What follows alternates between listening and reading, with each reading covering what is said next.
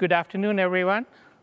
Welcome to today's session on how Verizon is moving mission-critical databases to RDS with zero downtime. My name is Sandeep Carrillo.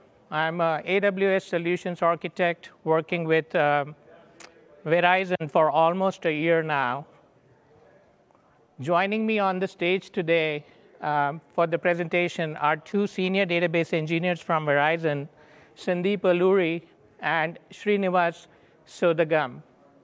The team's main focus has been automation, engineering, and migration to AWS.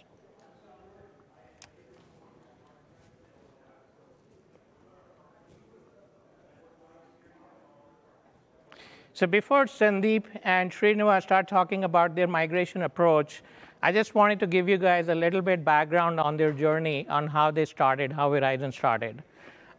So we had a first meeting with them around December 2016, is when they started looking at AWS as a platform to migrate their workloads, both mission critical as well as business critical, into AWS. Around June timeframe, they decided, hey, we want to look at the open source systems first to see, can we migrate these databases over to open source with less pain and quickly. So they started evaluating open source systems. By April 2018, they had a mandate saying that all the applications would move to AWS, remodernize it, make sure everything is re-platformed onto open source, and that was the mandate given. In addition to that, the ask was, hey, we are also closing the data centers, right? So if we are closing the data centers, make sure you're not taking too much time migrating these applications over to AWS. So they started looking at it. They figured by end of 2018, they figured they don't want to re-platform everything. They want to use all the RDS database systems that are available on AWS as a managed service and try to do migrations with less of re-platforming, mainly because of the reason that they have to close the data centers as well, right? So that was the thought. So by end of 2018, they figured, hey, let's start migrating all our non-prod systems to AWS. That's what they started doing. Starting 2019, they started looking at migrating their production systems onto AWS, which are like mission-critical systems. So the way they quote mission-critical systems is all the customer-facing websites, applications, point of sales, everything is mission-critical. All those, they decided, hey, let's move them to either RDS Oracle, RDS SQL Server, or something RDS, but don't re-platform it. So that way, we are able to move the systems on time, and also it's seamless, it's smooth. We are not putting a lot of impact on our mission-critical systems. With that, we're going to start the presentation. I'm going to invite Sandeep Alluri to get started here with your journey.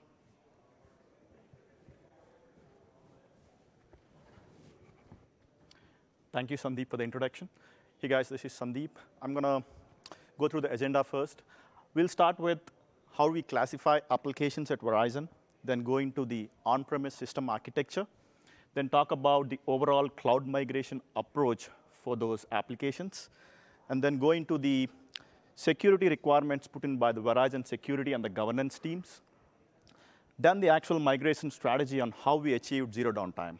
We have done that in 3 states: build, transition, and end state. And my colleague Srinivas is going to talk about what a hub architecture is, how we deployed it in production, and then the performance testing we have performed before actually taking these applications live, and the overall lessons learned and technical challenges with the RDS platform, and the key takeaways with the overall cloud migration.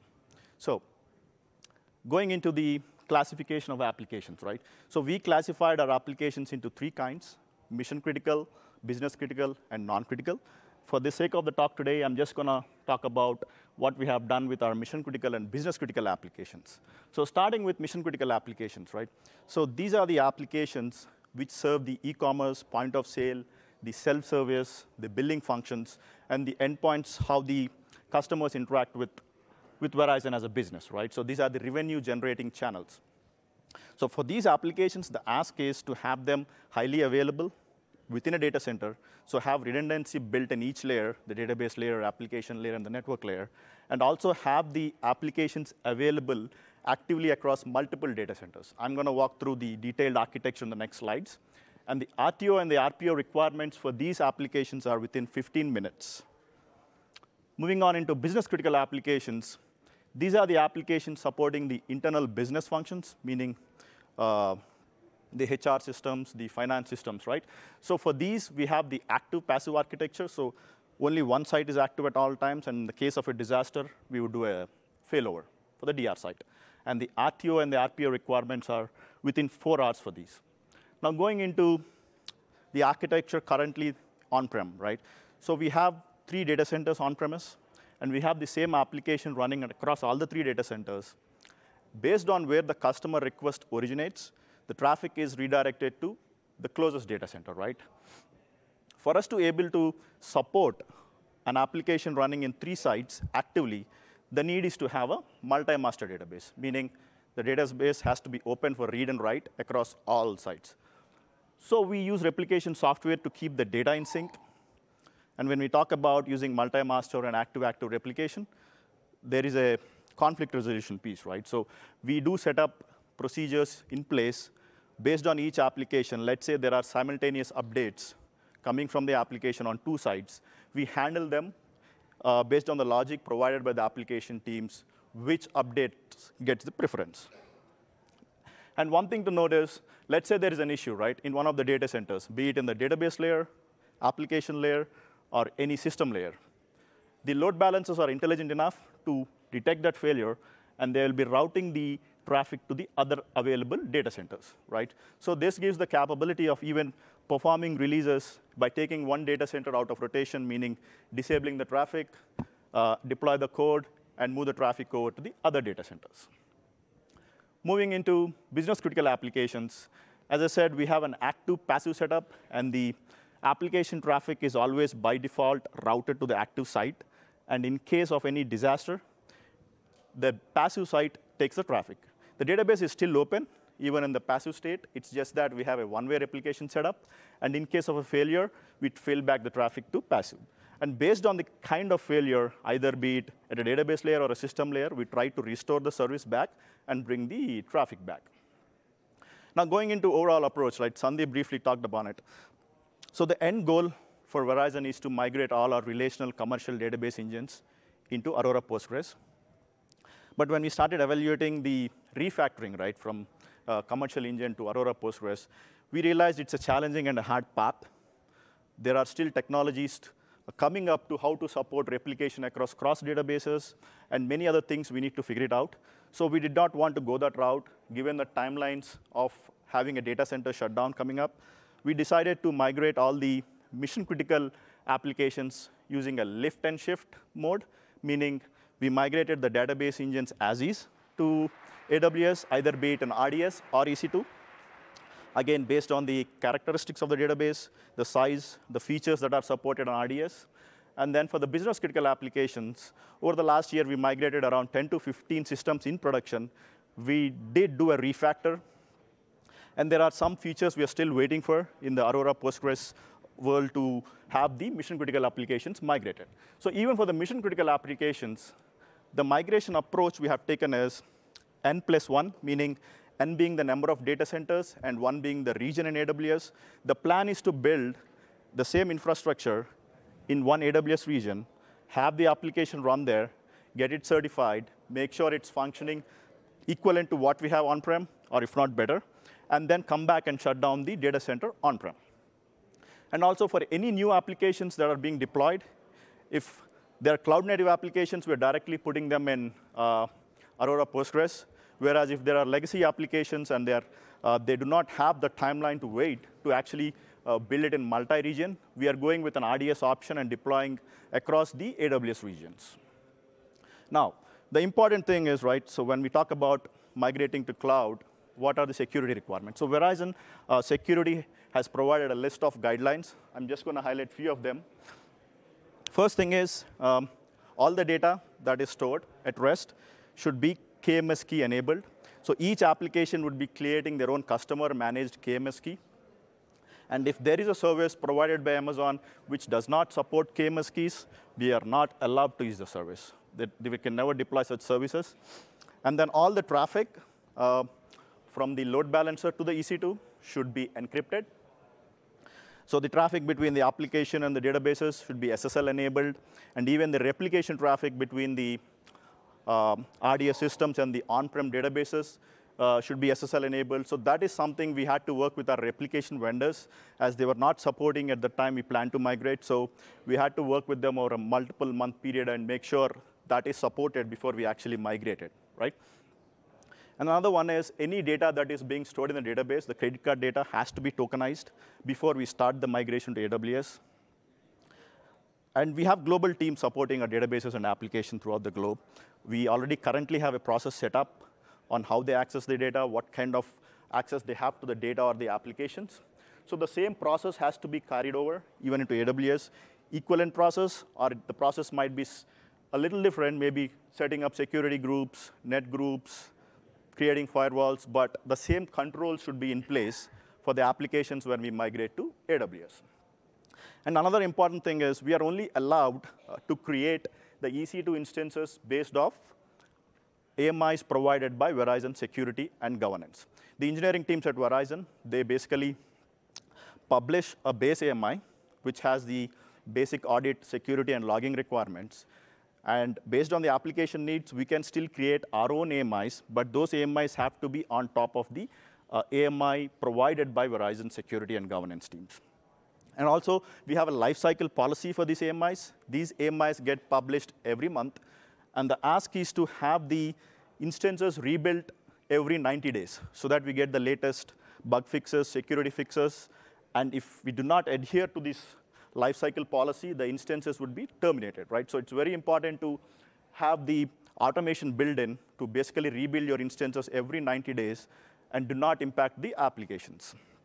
Now, going into what are the key requirements provided by the business when we do a cloud migration, right? So our mission-critical applications are running 24/7, 365. We have to have these applications running all the time. We need to have a high availability built in each region, meaning have a multi-AZ deployment, and also build the high availability across the region, or either fail it back to the on-premise data centers, right? So how do we do it? We need to ensure the data replication is set up from AWS back to on-prem. And the replication should be near real time, meaning let's say there is a failed transaction. It should be, the customer should be able to continue with the transaction when he relogs in, right? So the requirement is to have the near real-time data sync up, or within a few seconds, the data should be available in a bidirectional way, right? So the most important piece when we talk about database migration is migrating our data. So we have a checklist. These are a few of the main items, right? The first one is purge the data before migration, or we call it trim the fat. Try to actually take the data that's absolutely needed for your application to function. Do not carry forward your audit data, log data, or if there is data that's being retained for any compliance reasons, we try to keep it on-prem and have those kind of applications, or the compliance requirements come back to our on-prem data centers. And then the next one is to provide this multi-site ability, or to provide this data replication across all sites.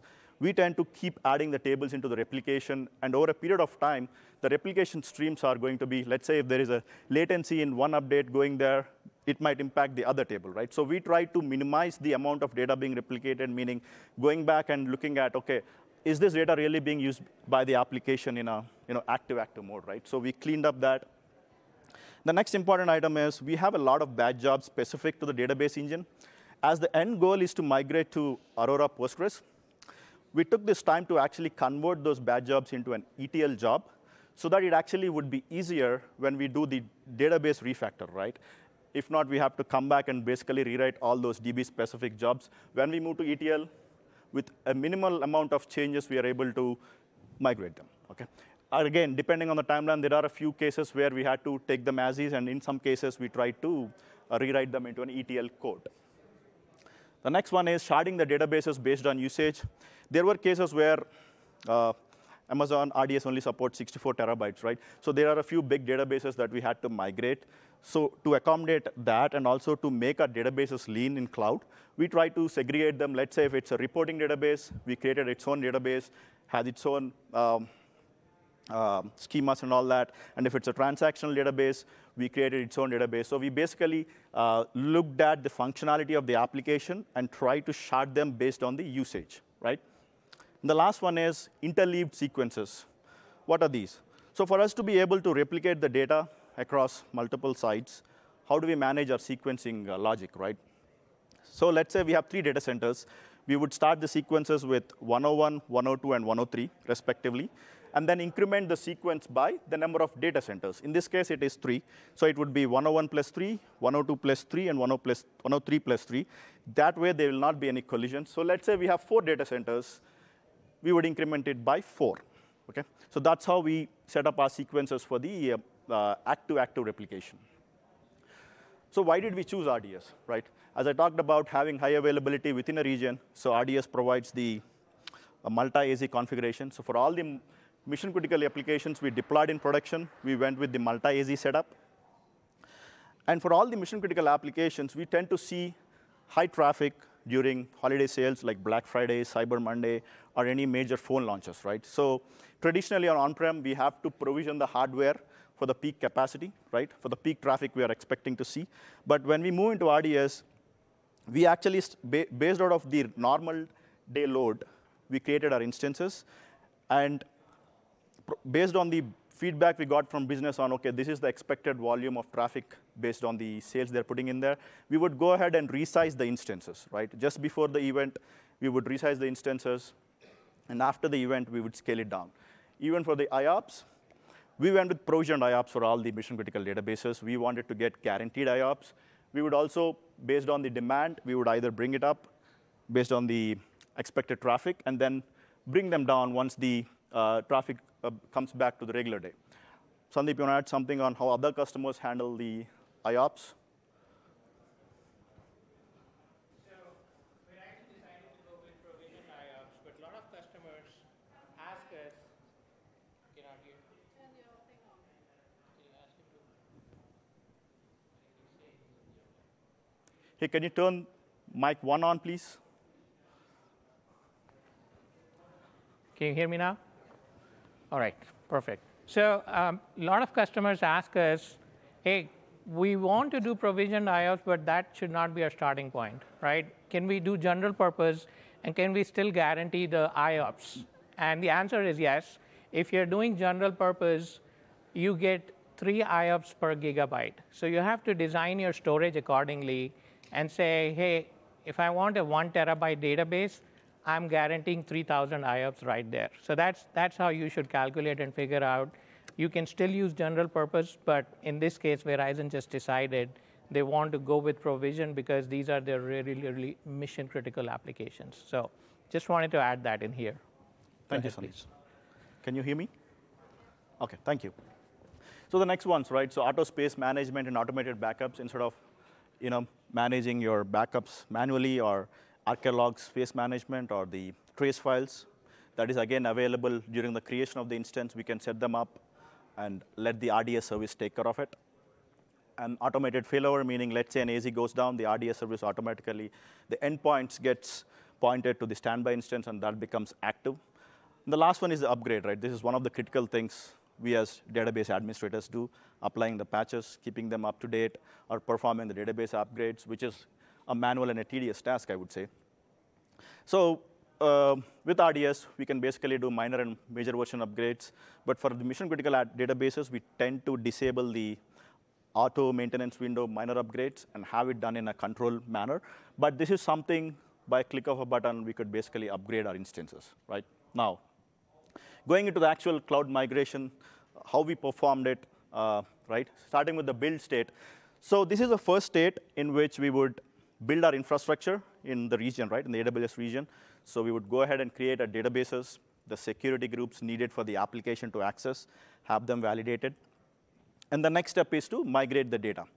So from one of the on-premise data centers, There are multiple ways we migrated data, but the most common method for all the mission-critical databases is a time-based export, meaning we would take an export from the on-premise data centers based on time. At the same time, also set up the replication stream from the on-prem data center to AWS, have those processes at the stopped state. And once the import is done on the AWS RDS instances, we would reconcile the replication and have the data posted. This way, once the import is done and once we have the replication set up, the data is always in sync from the on-premise data centers to the RDS instance. There are ways where, even though we tried to trim the fat, there were certain cases where we had to copy very large audit tables or logging tables. In that case, we used DMS with multi-threading, which performed better than the traditional methods of doing an export and import. And also for some applications, when there is a need to basically massage any data, right, or combine data from multiple tables, do some transform the data, we used ETL tools we currently use on-prem. So by end of the state, we have the databases created in one region, and we have a data replication set up. So going into the next state, right? So this is the state in where we'll have the application code deployed, right? And then enable the bidirectional replication from the RDS instance on AWS back to data centers on-prem. And we wanted to use this state to have the application certified before we take the live customer traffic. So at the network level, we would enable a rule saying only allow the users who are accessing it within the Verizon network. So basically use it for our UAT testing, functional testing, right? We do it over a period of time and make sure we catch any issues. We are not putting any real customers at risk by launching the application, right? And then also perform a load test, right, or stress test. Srinivas is going to touch upon what we do in that space. So by end of the state, we have the application certified, ready to go, and we have the performance testing team run the required number of tests and give a sign-off on you're all good to go. So the next state. So this is a state, end state, right? The main idea behind the zero downtime configuration is because of the current architecture we have on-prem, we are able to extend it to AWS, right? So the only change we make on the day of going live or launching it to the customers is enable the external traffic, right? Even that, we try to do it in a throttle mode, meaning enable it to a particular state or a particular region, and then slowly ramp it up. So after running it for a few days or a week or so, once we realize, OK, the application is functioning as expected, right, then we would disable the replication back to the data center on-prem, shut down the database, and then have the state back to 3 sites. That's why we call it n+1 and -1. Let's say in case, before we do that, we realize there is an issue, either at the AWS region level or with our applications running in AWS. The only thing we need to do is disable the traffic that's flowing to AWS and have the traffic routed back to on-prem. So this way, the backout strategy is just disabling the traffic, right? So the important thing, again, I want to stress is the reason why we are able to achieve this configuration is because of the way we architected our systems on-prem, and we're trying to extend the same architecture onto AWS when we migrate. Now, I'm going to hand it over to Srinivas, who's going to talk about what a hub is and how we deployed it in production.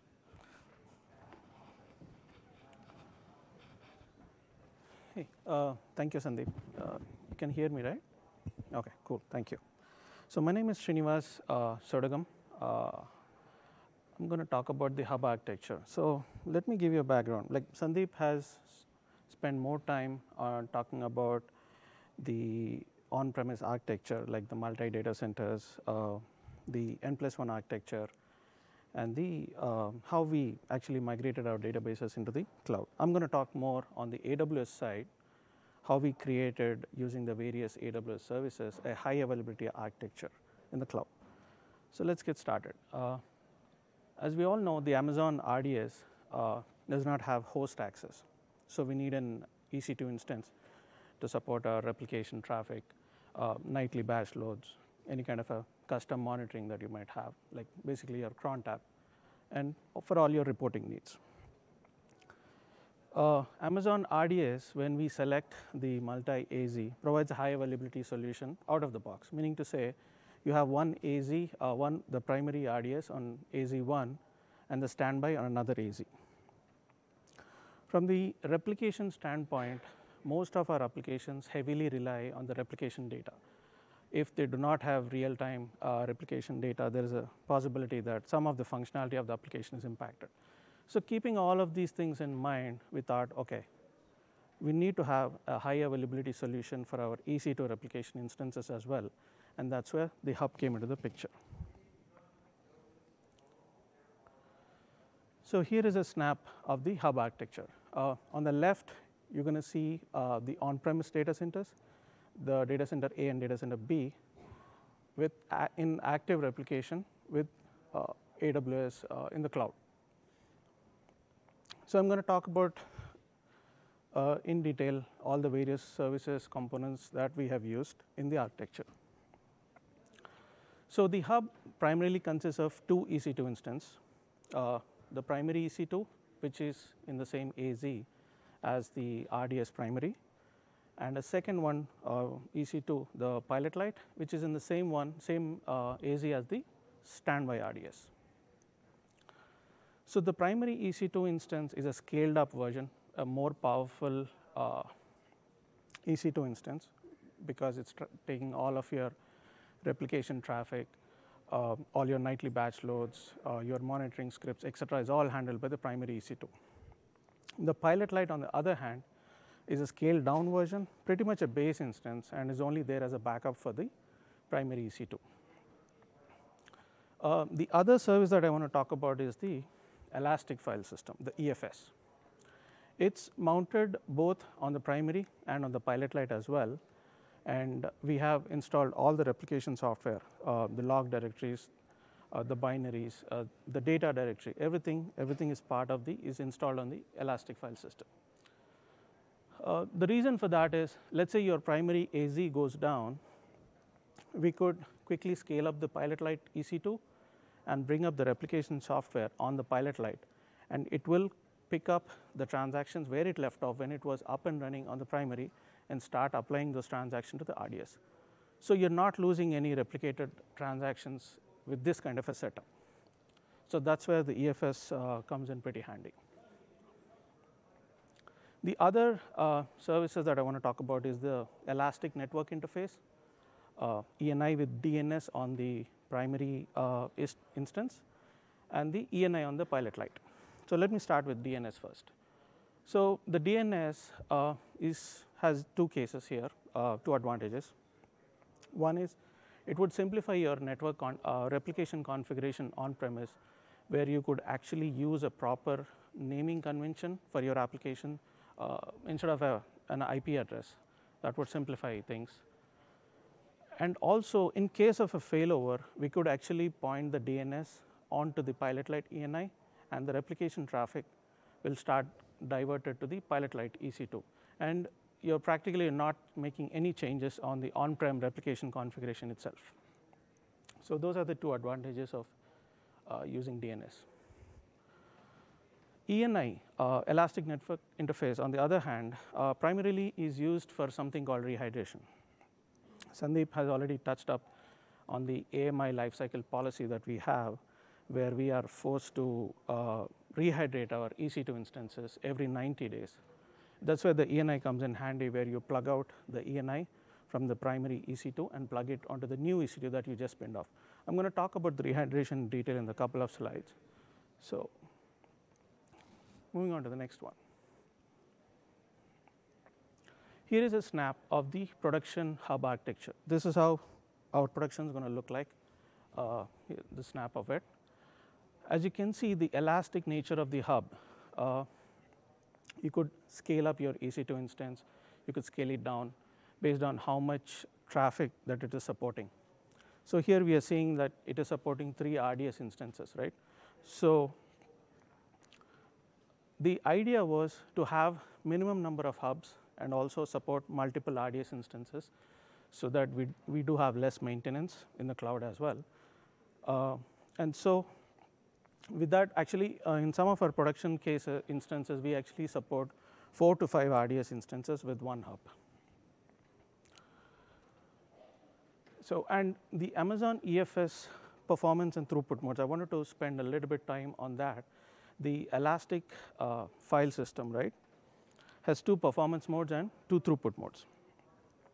The 2 performance modes are general purpose and max I/O. Max I/O is more for a heavy data load, like a big data kind of a scenario, and but at a higher latency. The general purpose on the other side is suitable for lighter loads, but with a very good latency performance. So we went with general purpose for all our production EFS hub architectures. The throughput modes, again, it has 2 throughput modes. One is the bursting mode, and the other one is the provisioned throughput mode. The bursting mode does not have a consistent peak IOPS performance. You will get it in bursts. So that would not really help us with our production workloads. So we went with the provisioned throughput mode, where we actually control the amount of IOPS we need. So if we are supporting more, we are adding more replication traffic, we could actually bump up the IOPS and the EFS, and so on. So in some of the cases, we actually also have seen that, let's say if your primary EC2 is getting overwhelmed, right? We could offload some of the compute onto the Pilot Lite as well, like probably some of your simpler nightly lighter batch loads, or for any of your reporting needs, etc. Moving on.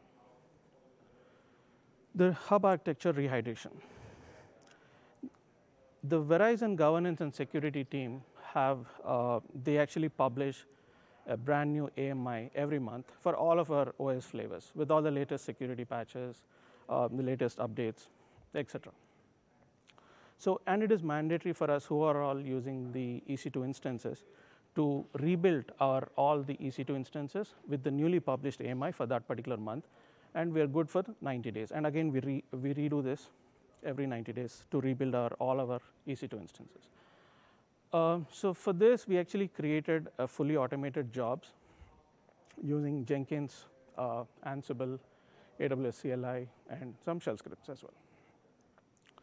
So we actually follow a process here wherein we rehydrate our Pilot Lite instances first, make sure things are working fine, we're not running into any major surprises or any kind of issues. And then we go and use the same job to rehydrate our primary EC2 instances. So the same job would work for both types of instances. So the job will take care of carrying forward all of your current configurations, like the size of your EC2 instance, the security groups, the region where you currently have your EC2 up and running. All that is carried on to the new EC2 that is rebuilt. And also in case of a failure, the volumes can always be attached back to the previous instance for backup purposes. Let me go over the automation at a high level. So we pass the EC2 IP to this automation, whichever one you want to rehydrate. So it will capture all the information like region, size, your security groups, and so on. It will shut down the replication software if it is up and running on that particular EC2. It will capture the EBS volumes, EFS, ENI information, and so on.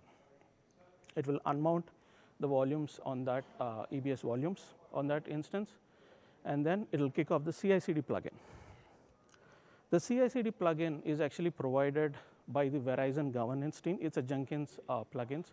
We do have a few more that we normally use in all our automations, wherein we pass in a CloudFormation template, and then it will spit out EC2 instance. So the job kicks off that particular plugin, the CI/CD plugin, which creates a brand new EC2 instance with the latest AMI for that is current for that particular month. So once the instance is up, all the required software is installed. We detach and attach the EBS volumes from the original instance, mount all of them back onto the new EC2 instance that was just created, bring up the replication software, and perform the final validations. So this automation takes about 30 minutes for the entire thing to complete from end to end, and we actually follow the Verizon change control window, because this is an outage for us. for the 30 minutes, and so we do it as a part of the change control window. So moving on. Performance and resiliency testing. This is probably one of the most critical step in our cloud journey, which would certify all the various services that we have created, instances that we have spun up in the cloud are ready for production workloads. So how did we accomplish this, right? So we ran multiple iterations of these performance tests on our EC2 RDS instances. We monitor these tests using CloudWatch, APM, and other tools. And then we analyze the results. We take a look at how the queries were performing. How was the CPU on the RDS instance? How was the storage latency? How was the IOPS? We do the similar testing on the hub architecture as well. We take a look at how the EFS was performing, was able to keep up with the replication traffic. How was the CPU of the EC2 instance as well. So once we take a look at that, and we would probably scale the RDS and scale the EC2 as needed. And also we modify the IOPS of EFS if needed, if it's not able to keep up with the replication traffic, of course. So we repeat this cycle multiple times till we are at a state where we are ready. The instances are right-sized for production readiness and cost optimized. So the last item on this list is the resiliency test. So we, as a part of this test, we actually simulate a failover of the availability zone. So how do we do that? We shut down the primary RDS instance and take a look at how the application is behaving in that scenario. We found two cases. In case one, the application seamlessly failed over to the surviving RDS instance, and pretty much everything was BAU. There were some cases where the JVMs went into a hung state. So we had to force a recycle for them so that they can go and connect to the surviving RDS instance. We did a similar test for the hub architecture as well, to make sure we shut down the primary EC2 instance, scale up the pilot light, try to bring up the replication software, and see if it is picking up the transactions where it left off and start supplying to the RDS instance smoothly without losing any replicated transactions. So these are the different kinds of tests that we actually performed before going live to test our instances, not just the instances and other things, but ourselves as well, so that we are familiar with the steps that we need to follow, the processes that, the procedures that we need to follow to make sure that we are ready for in the event of a crisis. Database and replication monitoring. So we actually went with a custom approach for this, where a hybrid approach for this, for the monitoring of all our databases and replication in the cloud. So we have subscribed for multiple RDS events, like RDS failover, low storage on the RDS, any kind of backup, nightly backups, and patching, and so on. The Amazon CloudWatch, on the other hand, we use it to monitor the performance of the RDS instance. How is the CPU performance, the database connections, the IOPS, basically, the latency of the storage, and so on. Apart from that, we do have a lot of custom monitoring scripts on-premise to monitor our replication traffic. If the replication is up and running, if there is any kind of a backlog in the replication, all that we carried over to the Amazon AWS as well to monitor our replication in the cloud. The last one is the application performance monitoring tools, the APM tools. So we have actually started creating a lot of dashboards to monitor the application performance, to monitor the middleware components, monitor the database components as well, using the APM tools. So the idea was to have a single pane of glass to monitor the entire application from end to end in one place. So with that, I'm going to conclude my part of the talk and call Sandeep back on stage, who's going to talk about the lessons learned and key technical challenges. Thank you. Thank you, Srinivas. So I'm going to walk through what are the lessons learned with our journey to RDS, right? The first one is RDS is internally provisioning one EBS volume if the size is below 200 GB, And let's say if we do a resize to something above 200 GB, it's internally provisioning 4 EBS volumes. So the amount of time it takes for you to do a resize from below to above 200 GB is much longer than what it normally is, right? So for all the mission critical databases, we tend to keep them above 200 GB, so we would never hit that threshold. Actually, it took us more than an hour in some cases to do the resize. The next one, choosing the instances and the IOPS. Srinivas already talked about what we did on that space. Even before we started building our instances for the mission critical databases, we worked with the AWS teams to do a well-architected review, meaning we provided our on-premise system footprint, the current configurations at the system level, what kind of an application, what is a regular day traffic versus what is a peak load we would expect during any sales or any holiday launches, right? Based on that, they provided an initial recommendation of what they would think application would need. So that's where we started off with. And again, running these multiple iterations of test, we achieved the optimal config. And also, if the application is going to run in AWS for a period of over a year, we try to make use of the RI credits, meaning reserved instances. So we try to purchase RI credits needed for the instances we have deployed in AWS, and also so that we can basically keep the cost low, right? Restarting the client connections, yeah, as Srinivas again touched upon it, there are multiple applications where we had to alter the retry logic, meaning let's say there is a failover of the RDS instance. A few applications were automatically connecting to it, but for some applications, we had to take an action of introducing a retry logic after 60 seconds or after 1.5 minutes so that they would automatically reconnect. Going into issues. So for all the mission critical databases, we disable the auto maintenance window, I mean the maintenance window which does the auto minor upgrades.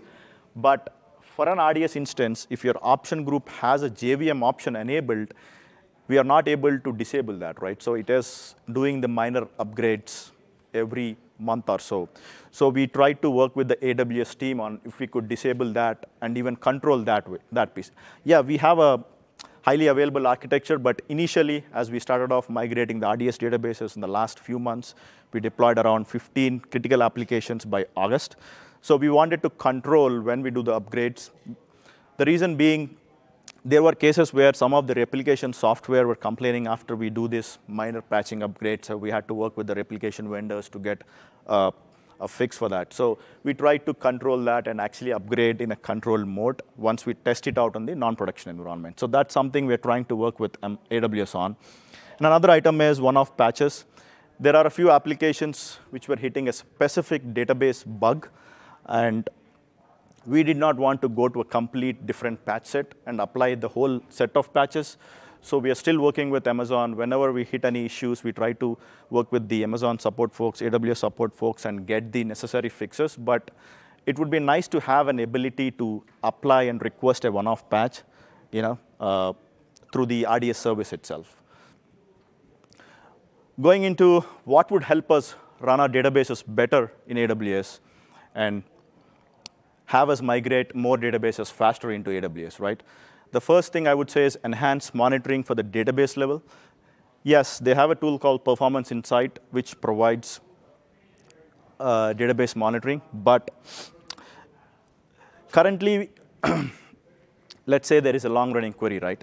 For us to debug at a much faster pace, we are looking for a feature where we can see for a particular SQL the buffer gets or the elapsed time, what is the SQL plan that's being used, or ability to run performance reports through these performance insights, and also the ability to create a SQL profile and actually force a particular SQL plan to a particular SQL. So those are some things we are looking for, which would help us basically debug the issues at a faster pace, right? And then patch updates, we already talked about it in the previous slide, the ability to choose a particular patch to be applied rather than applying the whole, the monthly or the quarterly patch set, right? And the next one, yeah, there were a few cases where if a monitoring agent within the AWS is not able to reach the EC2 instance, it was triggering a failover to the other AZ. So we get an RDS event when the actual failover happens. We are looking for some kind of notification, proactively sending it out saying, hey, there is a health check failure on the underlying EC2 instance of the RDS, so we are going to trigger a failover within, let's say, 30 seconds or a minute, so that we could react faster, rather than actually, after having the failover, go checking if the applications have come up clean, if everything is functioning fine, right? And we also used read replicas within a region. There are a few use cases where we are looking for cross-region read replicas, right? And the last one is ability to bring our own certificates, right? Currently, there is only one certificate provided for all the databases, be it non-prod, prod. We want to have an ability to create our certificates, set the expiration policy, so that we get better control, right, on who has access to the instances. And Sandeep has a few things to share on what's coming up on the RDS.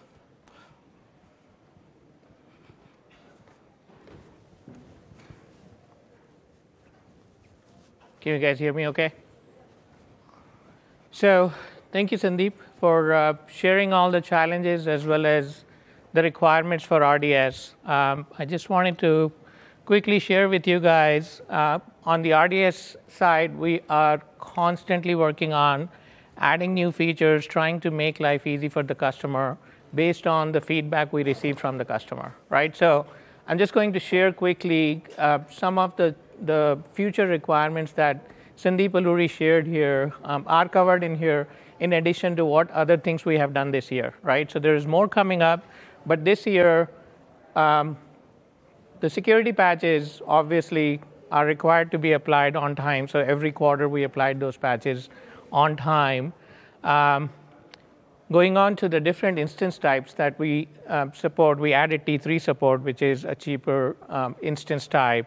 It's a burstable general purpose instance type that is very useful for moderate workloads that has spiky nature. So if you want burst every now and then, but normally you have a very stable traffic, T3 would be the way to go going forward. So something to look at for your future workloads.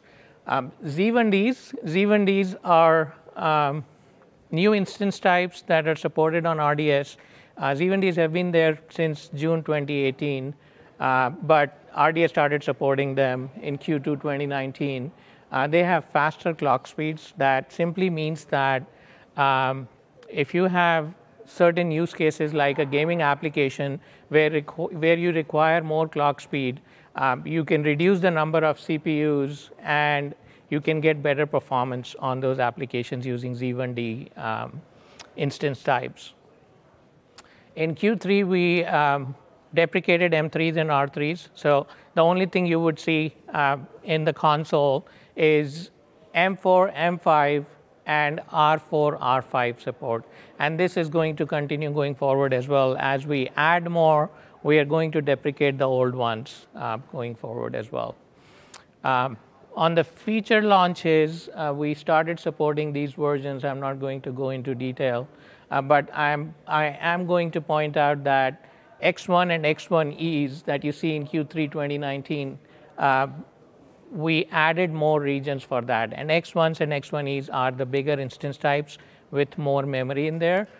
They were supported in only some regions. We added some more in Q3. The one big ask customers had was, hey, there is no S3 integration with RDS Oracle. There is integration in Aurora, but not in RDS. So we added that capability. What that gives you is basically you don't need another instance type to create a network link to move the data like a data pump export or RMAN backup to put it onto the instance, RDS instance. You can just push it to S3, and from S3 using stored Oracle procedures, you can directly download it onto the RDS instance for recoveries and whatnot. Performance insights, we are constantly working on adding more metrics in there. That was one of Sandeep's ask as well. We do have new counter metrics added. You can add up to another 10 graphs to your dashboard that will show you performance for the database as well as operating system statistics. So all that is added. Maybe there is more that we need to work with you guys and figure out what is missing and start adding those as well. We also added the elapsed time for the SQL execution and the explained plans. You can see them in Performance Insights. Storage autoscaling was another ask. So basically, if you put it in autoscale mode, it's pretty much RDS is taking care of making sure it's extending your storage as you need it. And the way it works is it's a 10% threshold. If you have 10% storage space remaining, it'll check that space for another 5 minutes. And in 5 minutes, if the storage space does not go below 10%, it adds more space. And the way it adds is it's going to either add 5 gigabytes or it's going to add 12% of the current storage space, whichever is max is what gets added in there. And that's how it scales automatically. Active Directory integration is also the ask. So external users can now be authenticated using Kerberos Active Directory authentication on RDS Oracle starting Q3 2019. Last couple of things I want to add in here. Data Guard support was a must. A lot of customers wanted it. We added Data Guard in region read replicas in Q1, and we continue to work on it to provide that support. Cross-region in Q4, we released that as well. It's already released. You guys can use it going forward. The last one is adding more provisioned IOPS. So we had about 40K provisioned IOPS and 16 terabytes max storage space. That is changed now for RDS Oracle. Starting Q2 2019, 80,000 provisioned IOPS and 64 terabytes. And you'll continue to see things changing going forward in this space. With that, I'll pass it back to Sandeep. Thank you. So what are the key takeaways with the overall cloud migration journey we've been on the past couple of years, right? First one, we call it one size does not fit all, meaning there is no one way to migrate your workloads to AWS. It all depends on what is your current on-premise architecture, what are you planning to do? Is it going to be a lift and shift, do a complete redesign, refactor, build it cloud native? So based on many factors, the approach is going to be different, right, for each classified applications. Next one is conducting dry runs, just to ensure we are actually not deploying applications and putting them, making them available for the customers to actually access it. So we went through multiple dry runs, making sure we have the functional testing done, UAT testing done, and also then measure the performance. Comparing with on-prem, the system architecture is different, the storage layer, the network layer. There are many other components, right? So we had to go through these multiple iterations, again, of performance tests, right-size them. Yes, cloud provides an ability to scale your instances when needed, but even the cost is a factor.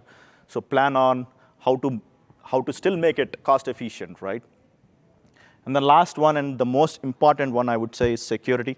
When we are migrating our data to cloud, we have to really be careful of what we are putting in there, right? So it's not only important to have processes and procedures in place to do the initial security checks, but it should be a continuous process. So every week we deploy code. So we need to have the code vulnerability scans run. Every week they might inserting new data for a new application. So how do we make sure we are not putting data that's not supposed to be in there? Are we encrypting it? Are we tokenizing it? So these are all continuous processes that we have to have run. And based on the results, we should be able to act upon them, right? So overall, Amazon has, or AWS has provided great tools to have the cloud migration doable. But it is far from seamless. They're continuously upgrading or releasing new tools to help the customers move to AWS. But the success of the migration would basically depend upon the preparation we do ahead of time. With that, I'm going to hand it back to Sandeep. Thank you for coming to the session.